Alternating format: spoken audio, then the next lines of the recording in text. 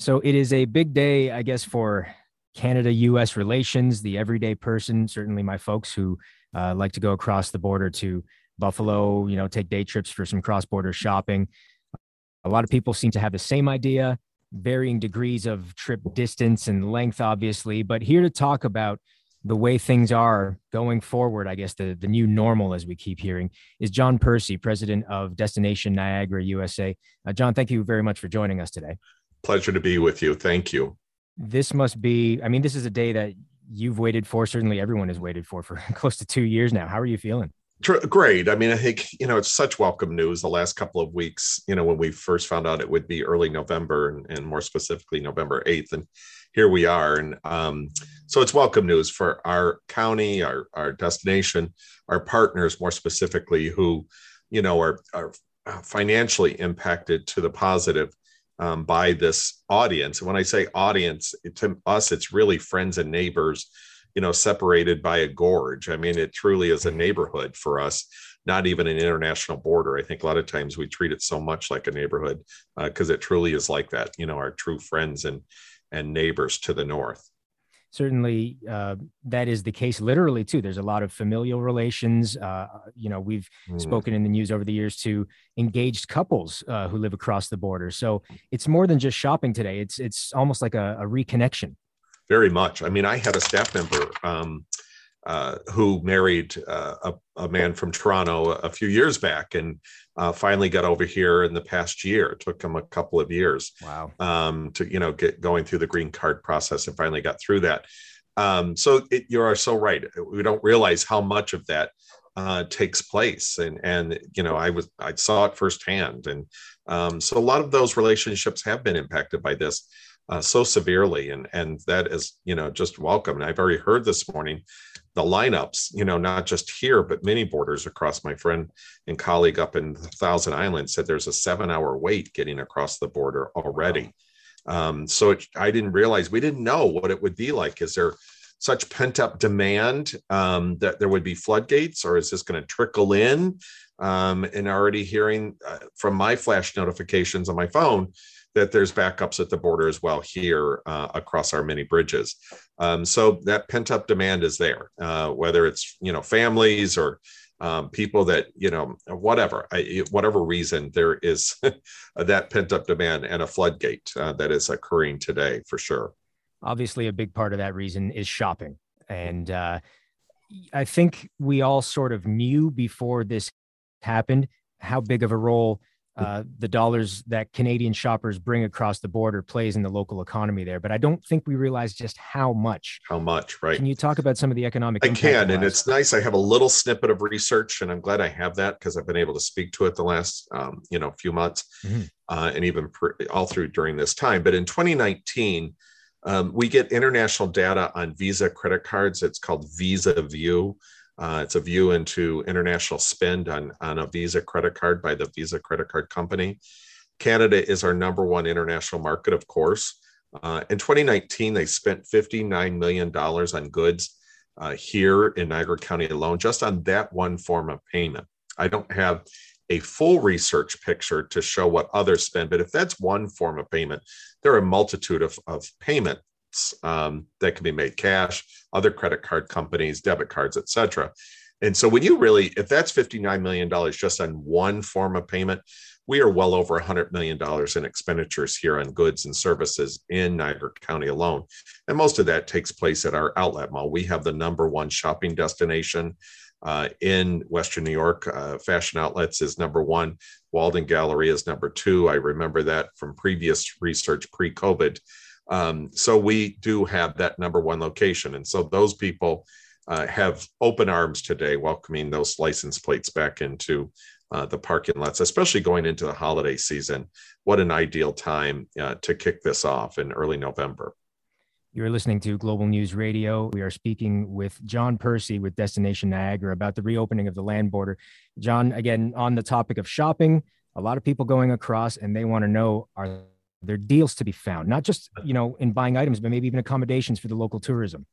Very much. And, I think there will be deals to be had, of course. And again, hopefully these stores, are not backlogged. I know what you've seen in the press nationally and internationally is a backlog of getting goods into stores. And so I hope our stores have been able to get around that backlog and get products into the shelves and into the stores here for this, additional market. It was always there, but now it's truly an addition after being gone almost 2 years.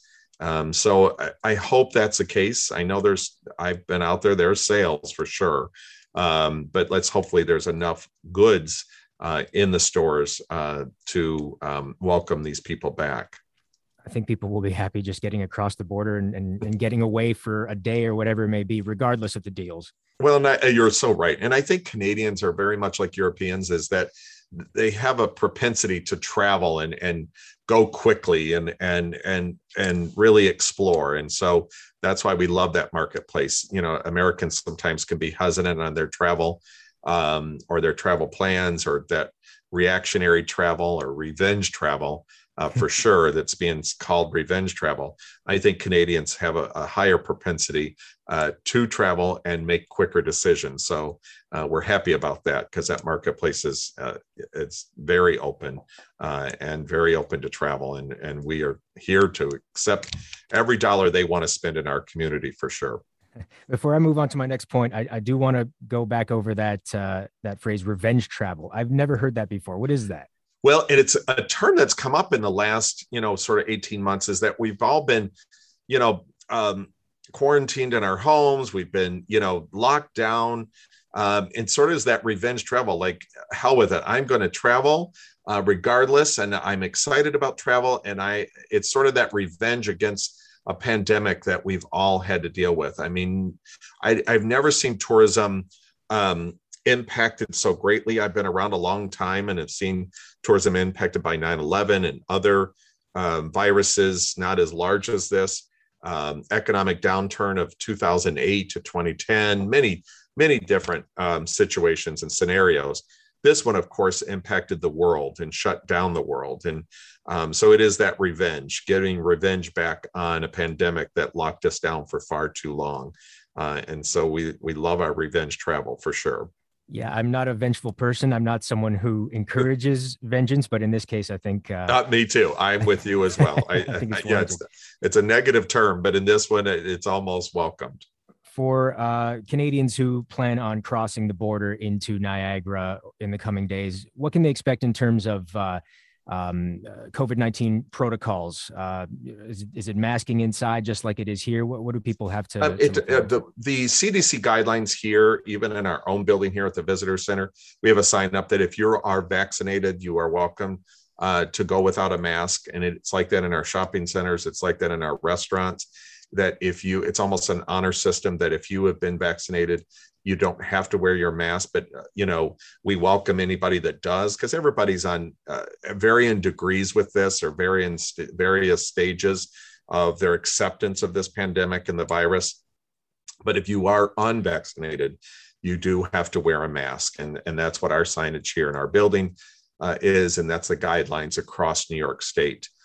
Is that if you are unvaccinated, we encourage or we really expect you to wear a mask if you enter into an indoor space. But it is all on the honor system. Correct, because there's no way to really, we're not checking vaccination cards at the door. There's no time to do that, or having the staff available to even do that. On the topic of pandemic restrictions, one last thing I wanted to ask you about is that we've got a bit of a unique situation for Canadian travelers going across and coming back, and that we've got to have a negative test within 72 hours to come back into Canada. And there's a lot of people looking at that, because getting one of those tests can be quite expensive. There are a lot of people who are looking at it and saying, it's just not worth it. I'm not going long enough to justify that expense. Are you among those lobbying the Canadian government to reconsider that one? We are working alongside our legislative body here, our federal legislative body. Our Congressman Brian Higgins has been lobbying hard to have those restrictions reduced.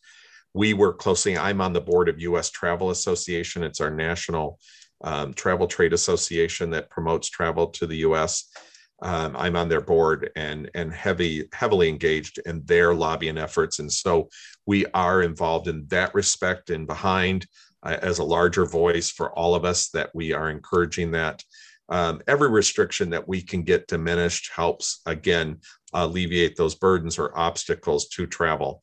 And we want to make this as easy and make it open as possible for our Canadian friends and neighbors to travel to us. So we are in that process of making sure that some of those restrictions can be alleviated as we move on. And I think that's what we're seeing across everything that's happened, is once we see our numbers drop and so forth, restrictions seem to ease up, and hopefully that will happen. All right. So certainly some kinks to still work out in the process. That's John Percy with Destination Niagara. Big day today. I know you're going to be pretty busy today, John. Thank you very much for your time. Thank you, Mark. Pleasure. Thank you.